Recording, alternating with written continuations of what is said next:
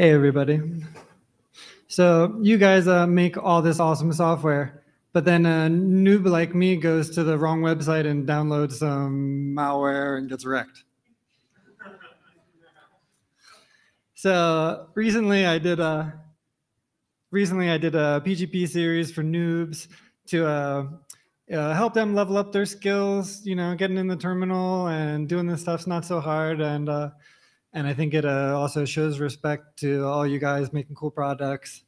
But I found a bunch of issues. You know, I could compare to like about 10 different projects, and I can see all the different ways people do it, and there was a bunch of issues. So I will bring up those issues now, and maybe you guys can give me some feedback. Maybe I'm wrong.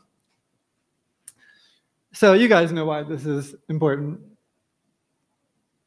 And so we'll start with best practices, cool stuff, and then we'll get it works as it goes along. So some projects are doing auto verify. That's cool. And in, what was it, Core 22, they had multiple contributors, sign-in signatures. Electrum gives you 3. They suggest 2 out of 3. And I wonder if anybody else will start doing this. And I wonder, is there any standards, best practices you guys follow? Some teams use verifying signatures and comparing checksums, but some projects just do one or just do the other. Sometimes the poor, lonely checksum isn't verified at all. Some projects ask the noobs to create their own signature file, which for a noob is pretty intimidating when you see this PGP block and you got to open up a text editor and format it. So please don't do that. Please give us the file. Make it easy for us. So it seems like there's 3 main ways that teams do it. You can see Samurai kind of do it like the slickest way with just 2 files. And in the signature file, that's where they put the hash, the checksum.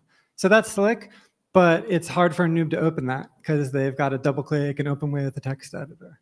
Most projects use 3 files, but with this way, we're only actually verifying the executable software with 1 method. And I think the easiest way that Fully Noted does is provide 4 files so that we can do everything pretty easy. And my biggest gripe with you guys is the trying to find your fingerprints. I don't know, are these public keys? Do they have some like super secret information? I don't think so, right? No, it's not like your Bitcoin public keys, right? So Ben Carmen, he provides a great example. You can find his on Twitter and GitHub and on his website and Keybase and everywhere. Yeah, Ben. Woo! But other core contributors, I couldn't even find one copy anywhere of their fingerprint. So today, with the help of some friends, I made my first PR pull request, Bitcoin Core. And I just changed this part because they say in the verification instructions, who you find trustworthy, which is pretty subjective, right? So I recommended they change that to whose fingerprints you've confirmed by authenticating by comparing them on multiple websites. So that's issue number, pull request number 878. So if you guys go there and pound that like button or whatever you guys do to get that merged, that'd be super cool. And you can check out my series, and that's me on Twitter. Thanks, everybody.